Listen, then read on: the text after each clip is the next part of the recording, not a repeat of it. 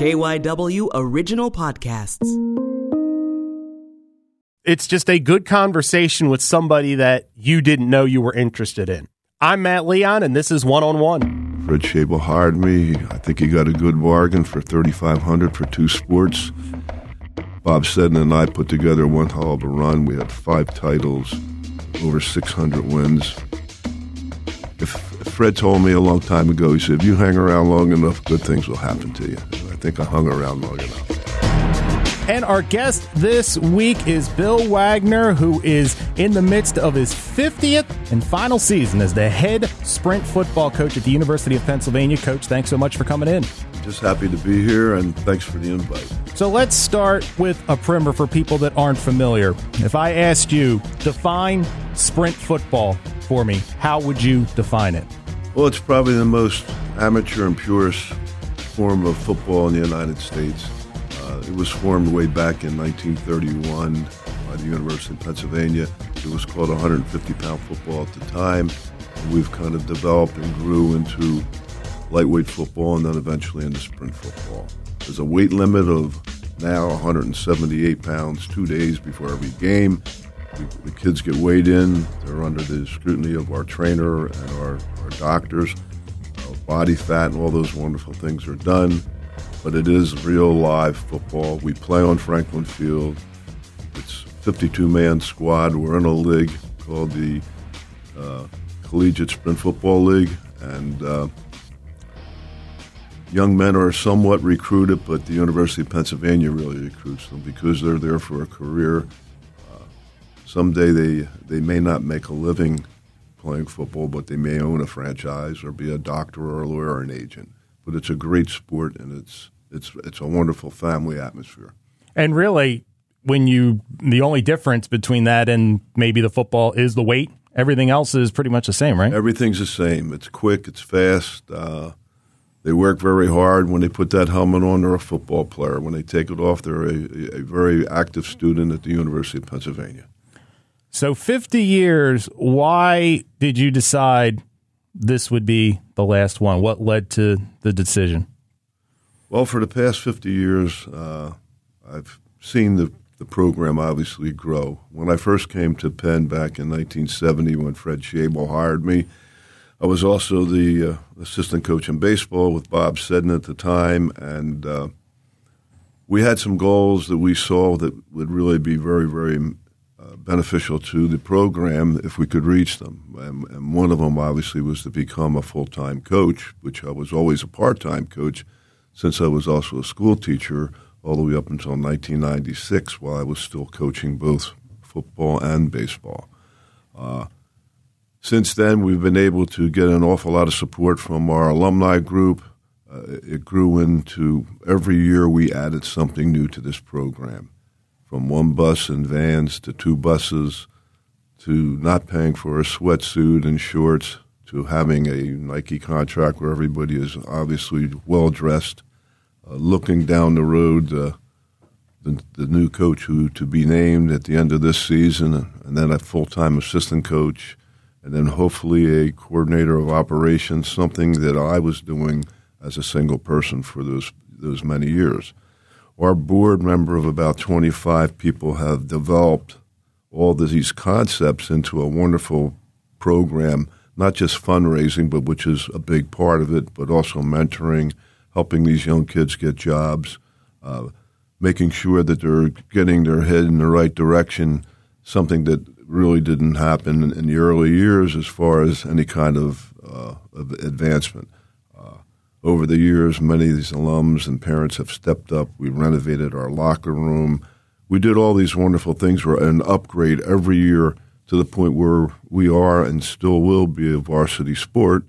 And we think that the atmosphere of having a great learning situation, a great time and enjoying and having a lot of fun playing a varsity sport when they thought maybe it was coming to an end, they were able to continue on. And after speaking with our athletic director and making my board aware of what our goals were, we've reached a happy time since it's been an 80th birthday in August, and I've been at Penn 50 years.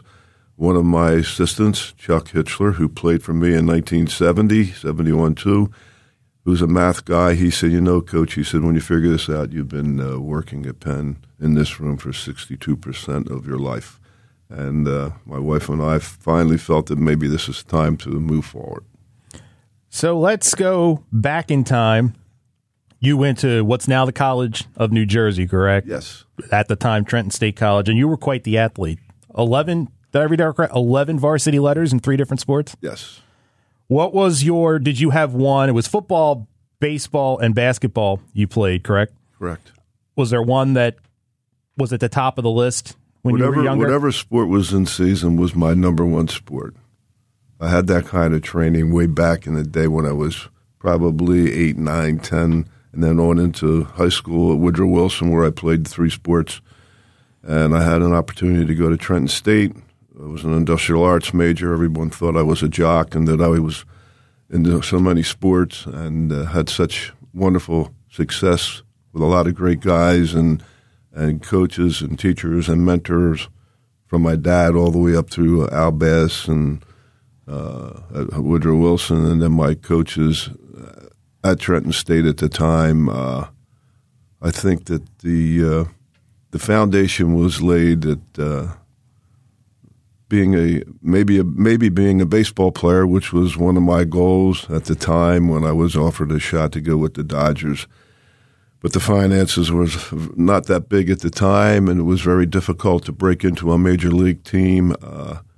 And I was offered the head coaching job at age 21 at Woodrow Wilson to coach football and the baseball, and also I picked up freshman basketball, which they started. So the career was going in that direction, and I had a lot of friends who were in minor league baseball who didn't make it, and some who did, and I continued to play a lot of semi-pro baseball and got involved in even these old-timer 45 and 55-year-old leagues and stopped playing.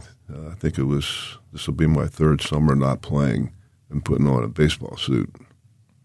So you mentioned a chance with the Dodgers. Was that a chance as a free agent, like to go into their system? Were you drafted? What was the back then in '61? They didn't have that kind of a draft. Okay, and Hank Majeski, who was a third baseman for the Oval Philadelphia Athletics, scouted me up at the Montclair game. Had a big day. Came up to me afterwards, and through the connection with a friend by the name of Marty Devlin, who played at Montreal in AAA. He was an assistant coach at Trenton at the time, who was a friend of Lasorda and the rest of those Dodgers. They were going to send me to Spokane, and I just, at the point of making that decision, it became very difficult when Al Bass, who was also a scout for the Phillies, he was a bird dog, and I knew all these fellas that I was playing ball with all those summers, starting when I was 16 years old, that didn't make it and put 6, 7, 8 years in, and the opportunity to get the head job back at my high school and the coach, I took that route instead. Ever have, I don't know if regrets, but do you ever look back and go, what could have been? I look back quite often. I get very somewhat involved, and there's a couple good stories. One is, obviously, I think that if you can't bat 250, you get 1 for 4. After seeing all those number of pitches, I don't know how they can pay all these enormous salaries to these fellas and not demand more of an output based on what I see today. I think analytics obviously has become a big thing, but I know back in 1957 and 61 and 75 and all the way up into the 2000s in high school and then at Penn coaching for 35 years in baseball, we had a pretty good analytic idea where those kids were going to hit, what pitches they couldn't hit, and the percentages of all these things. We figured that all out. I guess with all these teams, it's nice to have a little pad that you can look at once in a while to remind you, but I think that if you're a hitter or a pitcher and you have certain styles that you want to do, you can't clone everybody. And I would certainly like the pitcher to throw the pitch that he thinks is his best pitch when it's 3-2, rather than based on the analytics of this hitter can't hit the breaking ball or he can't hit this off-speed pitch. But I think that baseball has evolved into something great, and I miss it. I certainly miss playing. I love coaching. It's been in my system, in my body since I started back on the playgrounds in Camden when I was in college. Al Bass got me a job and to be a instructor in the city and all those playgrounds. So you mentioned Coach Woodrow Wilson, also Cherry Hill East as well. Yes. When does the opportunity at the University of Pennsylvania come across your desk, and how does it come across? Well, what happened, I was coaching the Cherry Hill East at the time, and I had a center fielder named Al Ginter, who was also a soccer player, and Bob Seddon, who just got the head baseball job and the soccer job, was a Cherry Hill resident. He knew me, came to the school, and wanted to talk about getting this youngster to come to Penn. And at the same time, he was looking for a freshman assistant baseball coach, and he said that Bob Murray had retired from the baseball job and also the 150-pound lightweight football job. Would you be interested? And at the time, I thought I wanted to be a high school coach, but then I saw this opportunity to move on to the collegiate level, and I was currently going to be the head coach at Cherry Hill East in baseball and not the head football coach. And I took the opportunity and went over. Fred Schabel hired me. I think he got a good bargain for $3,500 for 2 sports. And I commuted back and forth from Cherry Hill to Penn all the way up until 1996 when I retired teaching. I was a teacher, and Bob Seddon and I put together one hell of a run. We had 5 titles, over 600 wins. Bob is still a good friend of mine. We worked together with the Hot Stovers, which is a baseball organization in South Jersey. But if Fred told me a long time ago, he said, if you hang around long enough, good things will happen to you. And I think I hung around long enough. So this was 1970 you came on board, correct? Yes, it is. So we'll talk about the baseball, but you inherit the 150-pound football. Was that a challenge because of the weight limit and adjusting to how you put a team together, or is football and you kind of figure out that as you're going? Yeah, football is football, and you figure it out based on the talent that you have. And if you have a guy who can throw the ball, you're going to be more passing. If you got good running backs and a nice, strong offensive line, obviously you're going to run the ball. If you got kids that are defensively, and you have to kind of have a group of people who believe in this, and obviously you got to get them. So to get them to get players to come to Penn is a challenge, and to find those offense and defensive linemen has certainly been a challenge. You get the skilled kids, the quarterbacks, the running backs, because there's a lot of them that are 100 and anywhere from 150 to 180 pounds, and when they can make weight and they become very good players. What happens? You have to get kids who are attracted and want to come to Penn. They got to be smart enough to come to Penn, and then obviously financially there's an obligation there. So that's been a challenge, and there's been a lot of people who've gone through the system and who have made it. And as our years have advanced in this program, our football program has changed. I mean, we do recruiting. Most of it's done through our internet and through our word of mouth, sending out letters. The league finally allows off-campus recruiting, but we don't do off-campus recruiting for sprint football at Penn. When I was a baseball coach, certainly we did that. And to be admitted to Penn, you got to be a top student. And I don't have athletic components or spots or anything like that, but I highly recommend them. I bring kids on campus. I've had 3 this past weekend, and there are youngsters who are getting between 1,500 on their SATs. They got all these AP courses, and they're attracted because they want to get a great career, and then they have this thing called, I got to love to play football. And they're getting an opportunity to play in an atmosphere, Franklin Field, which is celebrating 125 years of their history, and it's exciting. The facilities have been great. And those facilities, since 70 to now, is another topic that we can talk about. It has been a growth factor, not only for the university but for sprint football, and that's basically something that we could talk about for a few hours.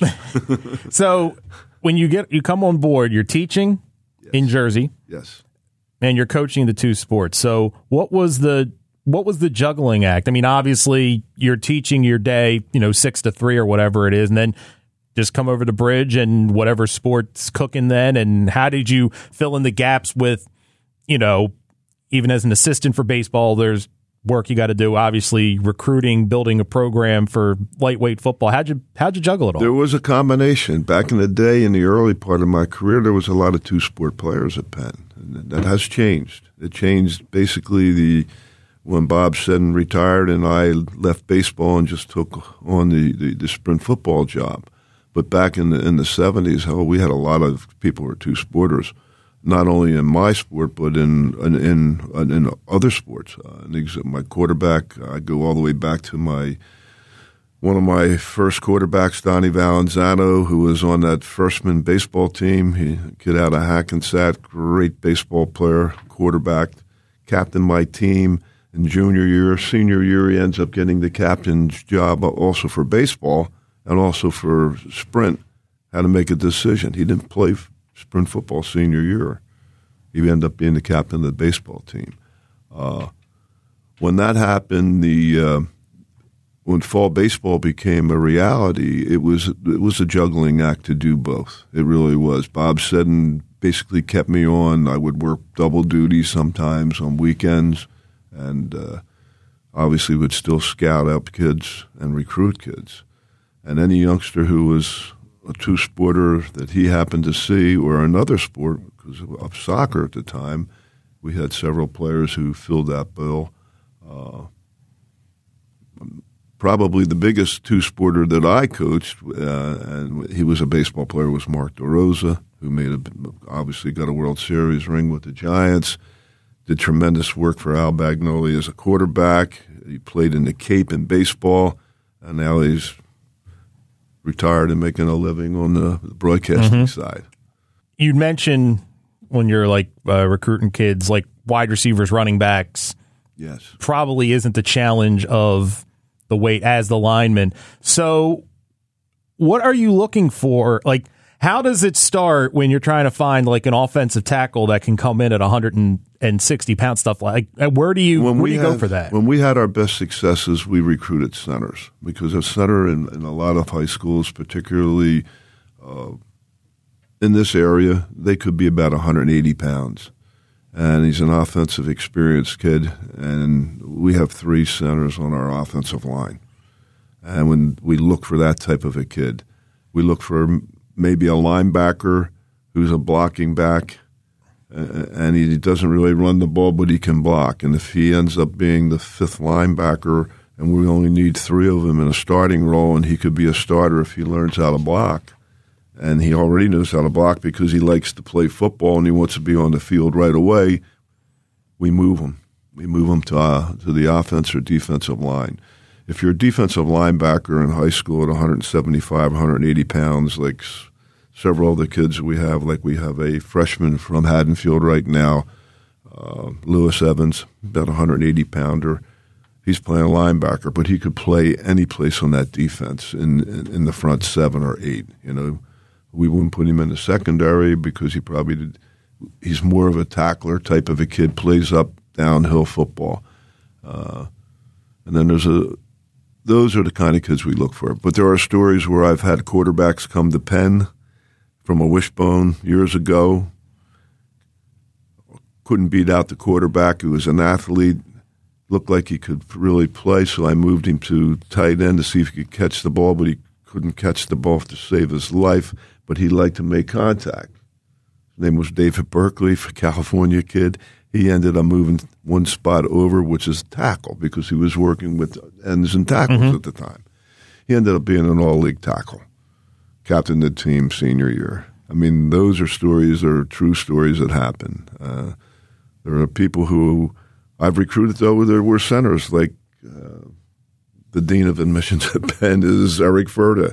He was my offensive center, captain. He was a 175-pound kid who wanted to play football, but he wasn't going to play big-time football, but he was looking for that education, great career, atmosphere, Ivy League, and he and I got a great relationship at the time, and he ended up being a nice ball player for us in those days back in the 80s. When did you realize, when you take the job in 1970, do you look at it as, boy, this is a place I could see myself for a long time, or are you not thinking in those terms at that point in your life? Well, at the time when I was thinking certainly to be there a long time.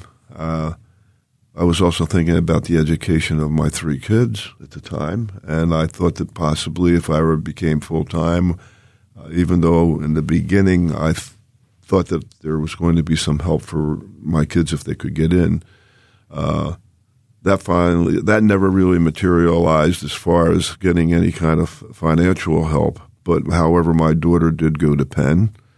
She graduated in 86. She was an all-Ivy lacrosse player. Went to Camden Catholic. She was a 3-sporter there. She was a stud player. My 3 granddaughters, her daughters, one already graduated from Penn. One's a junior manager on the lacrosse team, and Emily is coming in this year as a freshman on the lacrosse team. And there are also other sides to the story. My youngest son, Stephen, who was a quarterback and a basketball player at Catholic, played under Crawford, went to the state finals. He applied to Penn but did not get in. He ended up going to Delaware. And my oldest son, Billy, ended up going to Rowan. He actually coached 2 or 3 years with me as a quarterback coach because he quarterbacked at Camden Catholic in those days, which were all part of the game plan. Maybe one of these kids are going to get in, and Beth Ann did. And Beth is already retired at 50, and her daddy's just retiring now. Time for a break on One-on-One. We will have more with University of Pennsylvania's Sprint football coach Bill Wagner right after this. It's the smart look at the issues catching fire in Philadelphia. Flashpoint. What we have is a crisis. This goes way beyond just the perpetrator. You know how many times I had stopped people in front of my house from shooting up? It was a moment where black and brown people on the margins got to say, no, we've been hurting. I think we forget that you came from somewhere else, too. Host Jerry Gregg walks you through the flames. On air Saturday evenings at 9:30 and Sunday mornings at 8:30. Or search the Flashpoint podcast on the radio.com app. And we are back on One-on-One. Our guest this week, University of Pennsylvania Sprint football coach Bill Wagner. When do you realize, because one of the neat things is I've read the stories of the alumni games you have with Sprint football and the connection that guys from year 1 to year 50 have and stuff like that. Is there a moment as you're putting the program together when you start to realize you've got something special? Wins and losses are great, but there's something more that we're building here?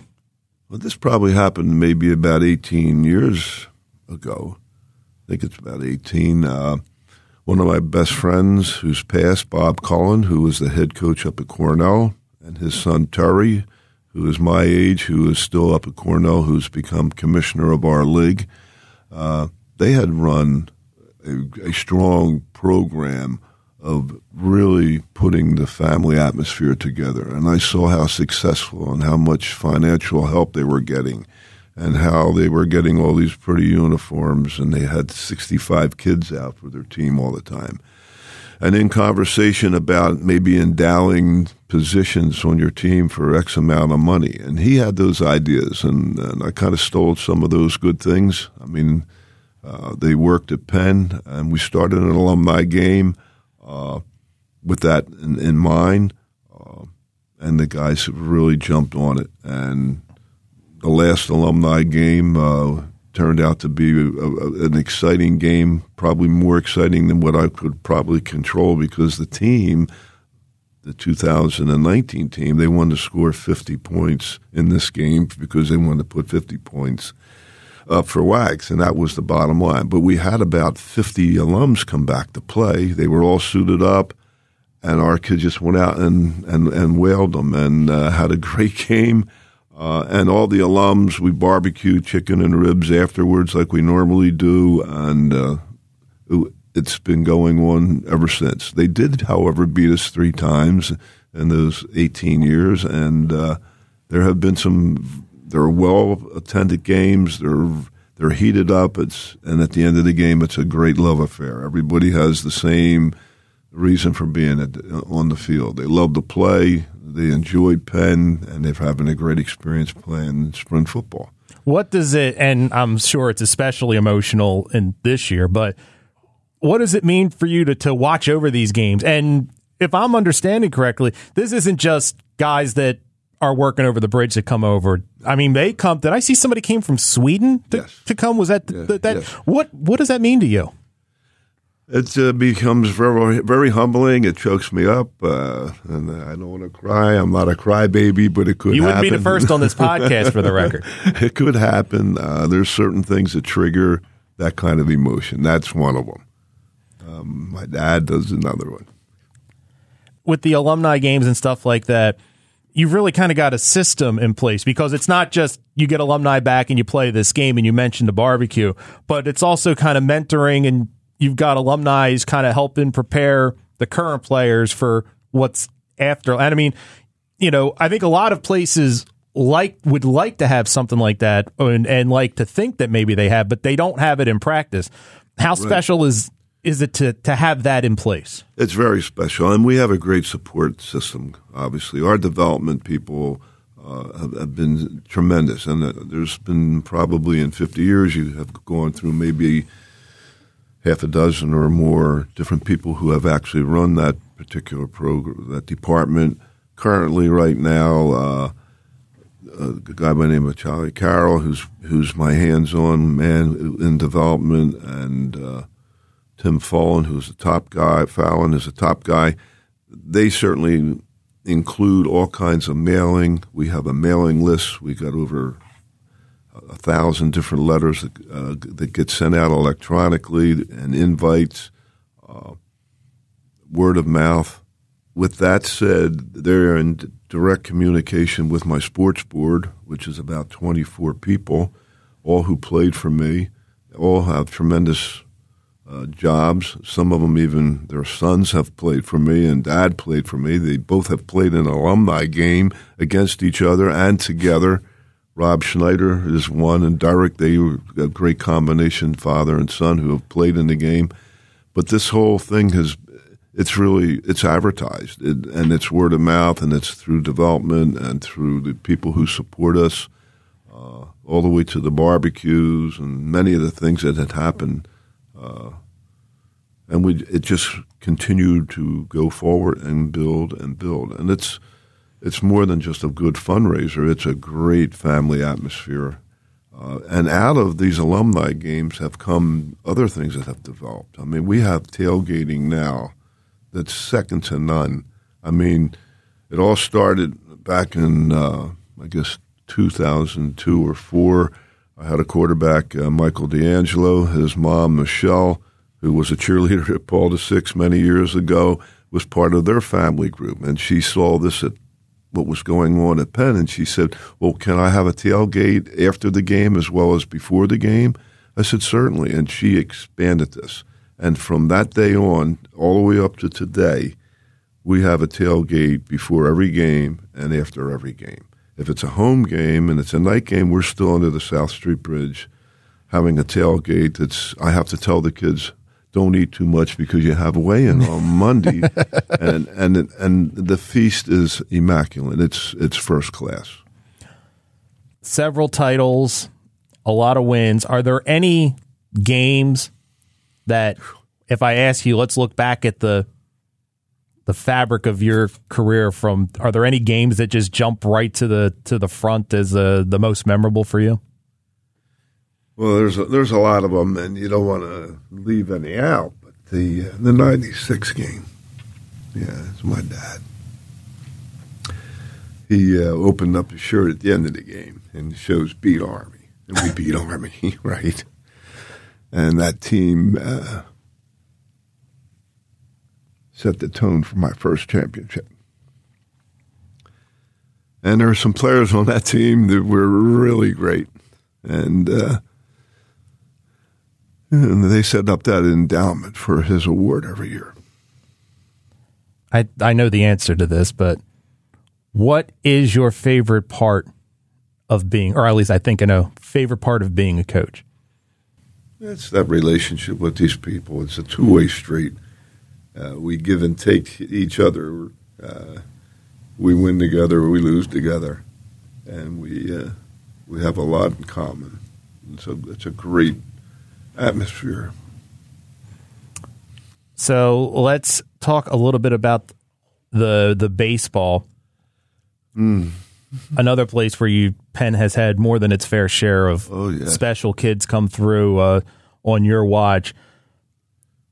Who were some of the players that really stand out? Because a lot of guys that I think even the casual baseball fan would know have come through Penn. You mentioned Mark DeRosa, but who are some of the other guys that you watch that you look back on with pride that they were part of the program there? Well, the first years at Penn obviously is very memorable. We won our first title, and that was Donnie Valanzano. He was a key person on that team, along with Andy Mulestock, who was one of my pitchers. Andy ended up getting a cup of coffee in the big leagues. He threw no hitters and still holds the all-time Penn record of 28 wins in 3 years, because he was also on my freshman team. And the freshman team at that time would practice with the varsity, and then eventually we would have a game. And I can remember that we did very well against the current varsity, our freshman team. So that team back in, I think it was 74, who they went on to the first regional play. They won a game but did not win a region. To set that straight, no Ivy League team has ever won a regional. But while I was at Penn, we went to 5 of them.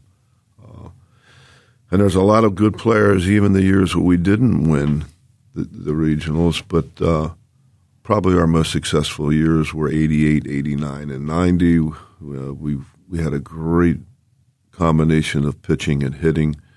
The pitching staff back then was like unbelievable. They had like a 2.2 earned run average and led the nation. Got Craig Conley got signed, and Mike Ravo, Doug Schmidt, Judd Damon. They were my 4 starters on that team, who did not start many of the league games, but was a freshman that came in at the time was Doug Glanville and Billy Whistler, and those 2 guys ended up being pretty good baseball players as well. Doug obviously went on and got drafted by Chicago, and then ended up in the Philadelphia Phillies as a center fielder. I remember when we recruited him out of Teaneck High School, and there were a lot of schools that wanted him, but he could really play, and obviously he's high up on my list. Billy Whistler, when he was out in Salt Lake City, his AAA, got a cup of coffee. He didn't make a living playing, but he came very, very close. I think he had more innings pitched in his minor leagues than a lot of people. Had a lot of good pitchers that I handled, but Steve Atkins is one of my key guys who ended up getting into the Yankees organization. He won a lot of games in minor league ball, and I think at the time, one of our assistant coaches, who's a good friend, Rick Santarone, who went to Cherry Hill East, who also was in the Yankees chain and had connections with the Yankees, got Steve a tryout with them up at the stadium. He also played in the Bridgeton tournament and also pitched in the Rancocas Valley for Vincenttown. So there were a lot of good players who ended up running that route because of my connection as still playing and having the South Jersey roots. But Steve went on, had a great knuckle drop, 6'6" lefty. He did give up Cecil Felder's big home run at Yankee Stadium, and those Yankee fans who I still don't particularly care for got on my nerves up there as well. But then Steve did come back the next week, and he'd had a beautiful game against the Brewers, got that victory. The only problem that happened, it was the year of the strike, and he got caught up in that, and he's now living in Tampa. He now has I think a sophomore at Penn who's on the crew team.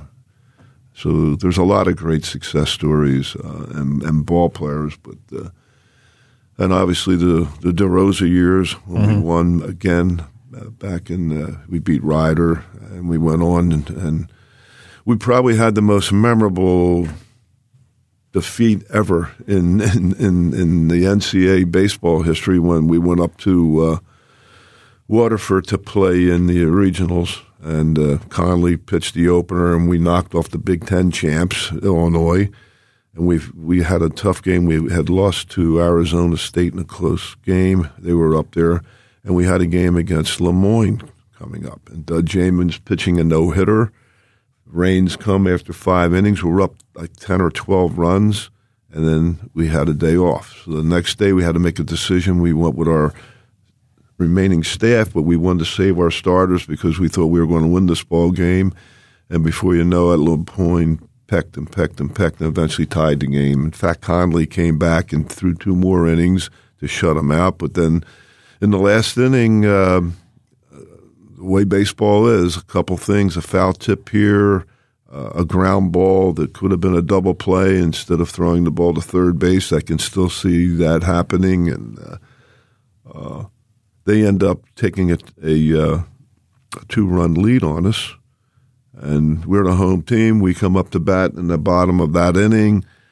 We load the bases up with 2 outs, and Jason Sarajonis is our 4 hitters, 3-2 count. Everybody's running. I'm still coaching third base. I could see it like it was yesterday. He hits a swinging bunt to third base, and the guy on second's already scored. We've already tied this game. We're probably going to win it. And it's a bang-bang play. The third baseman gives us a Brooks Robinson one-hand move, fires at the first base, and he banged Jason out. And we go home with the biggest comeback by a team called Lemoyne, who ends up not winning that tournament. Arizona State did and advanced. I won't forget that one. I can tell. So you said you played up until 3 summers ago? So you played until you were 77? Yes. What position? Well, I started out, I finished up in right field, only because I couldn't throw the ball as far as, and I couldn't run as fast. But I had the smarts to get the jump on the ball, and I still could hit. I still love these guys that love to throw that breaking curveball that says, hit me, hit me, hit me. I can still hit that pitch. They throw heat on the hands where they should be pitching inside. I have a little toughness getting my bat around on that, but I was in the Hot Stovers at the end of my career. I was the president of the Hot Stovers, and we had a baseball team, and we played a lot of games, and a lot of good guys, former players. Most of them were from 40 to 45 and up. And then there was some old-timers like myself. John DeCosmo was one who I played ball with, and Whip Wilson, who I played baseball with in a Little League uniform when we were 12 years old. He's still my friend. Both of these guys are Hot Stovers today. So baseball was something I can remember playing my last game in really organized ball in the Bridgeton tournament. Al Bass was running the team. And we had won the City League at the time, and Al Bass decided to pick and coach the team, so we kind of fattened that team up, and we went down and we got into won the Southern Division of the Bridgeton tournament. We had a lot of good ball players. I'm playing center field, and I went flying to right center to catch a ball, and it came off the end of my glove. And that was my last game. And I self-set in the dugout telling Al Bass that I should have caught that ball. If it hit your glove, you're supposed to catch the ball, and I didn't. But I remember a lot of Bridgeton tournaments, a lot of Bacon Blasts, guys that I can name whatever time allows, but that was my last game. And then from then on, I ended up playing for the Hot Stovers in these old-timer leagues on Sunday. And I was teaching guys how to run from first to third on a pop-up behind second because they couldn't get the jump, and how to take a lead, and all those wonderful little things that you learn from experience. So does it feel real that this is your last year, or does it still feel a little surreal because you're still coaching and You understand what I'm asking? I've had those moments. It's surreal a little bit. I don't want it to happen, but it's going to happen. When you look back at 50 years, you look at success, you look at alumni games, you look at relationships. When it's all said and done, what do you hope when people say Bill Wagner? What do you hope they say, and what do you hope comes to mind? Well, most of them are saying that they really enjoyed it, and it was part of their building their lifestyle, their foundations. It's a tough answer. It's a choke you up because I faced that already several times in the last couple months, and I've heard it many times from the leaders of our group and the alums. But that'll be the big thing. What are your plans when coaching's not in the everyday? Well, hopefully, as part of my retirement, part of it was, hey, I want to make sure that we're going to have a full-time head coach, we're going to have a full-time assistant coach, and the operations guy, and that looks like we're in that mode. And they were going to put some kind of a handle on Bill Wagner, maybe emeritus coach, whatever that means. I think it means still be on the sports board, be involved in making the decisions, make sure that the fundraising continues, obviously, and those relationships continue to happen. And that's built through that alumni game. That's one of the big things. And I want to be back for that. And to help the new coach, who I've certainly been involved in naming, to make sure that transition occurs very, very smoothly. And it's been said that this is going to happen. We have a major brunch at the end of the year, which is on graduation weekend. I'll attend that. I have set up a room that's got all the memorabilia, all the pictures, all the lifelong things. And people come back to that, and I'll continue. We go up to the New York Athletic Club at the end of the year. I want to be part of that. There's usually the end of the year board meeting there, and there's also somewhat of a social. We get about 40 or 50 people, and we have a roundup of the season. I want to make sure that continues, and obviously be available to go anywhere. And it looks like they're putting that into effect right now, and I'm happy with that. And my wife has been a big part of this. She knows everybody, does all the photography on the sidelines, and we've traveled all over, and a lot of it's been Penn, and a lot of it will be without the Penn. But everywhere I go, if I have my Penn hat on, I run into a Penn alum. It could be anywhere from Palm Beach on the beach, or it could be in China or Ireland or whatever. And we've been to all these places, and our family has expanded that far. And as we're talking here, the season is not over. Do you allow yourself to think what that last game's going to be like whenever, I don't want to think about that. I had that emotion at our last home game. I didn't tell anybody. It came out to me, and I couldn't. I choked up a little bit as we went out to play Chestnut Hill. But then I rallied back, and everything became reality. And it'll be a tough time. We got to get by Navy first, though. That's the goal at this program right now. That's our championship game coming up. I don't want to give them any ammunition on this conversation, but it's Army and Navy are the perennial contenders and champions of this league. They've won it more times than anybody, but since '96 we've challenged them, and we're going to go down there Friday night. Bill Wagner, thanks so much for stopping in. Thank you. I appreciate the time. It was wonderful. And And that will do it for another episode. One-on-One is an original sports podcast from KYW News Radio. If you like this show, want to help us out, make sure you are subscribed so you don't miss an episode. And you can help more people find out about One-on-One by finding the show on Apple Podcasts and leaving a rating and a review. You can follow the show on Twitter at OneOnOnePod, and you can follow me on Twitter as well at MattLeon1060. Many thanks to University of Pennsylvania Sprint football coach Bill Wagner for stopping by this week. My name is Matt Leon. Come back next week for another good conversation with someone you should know more about.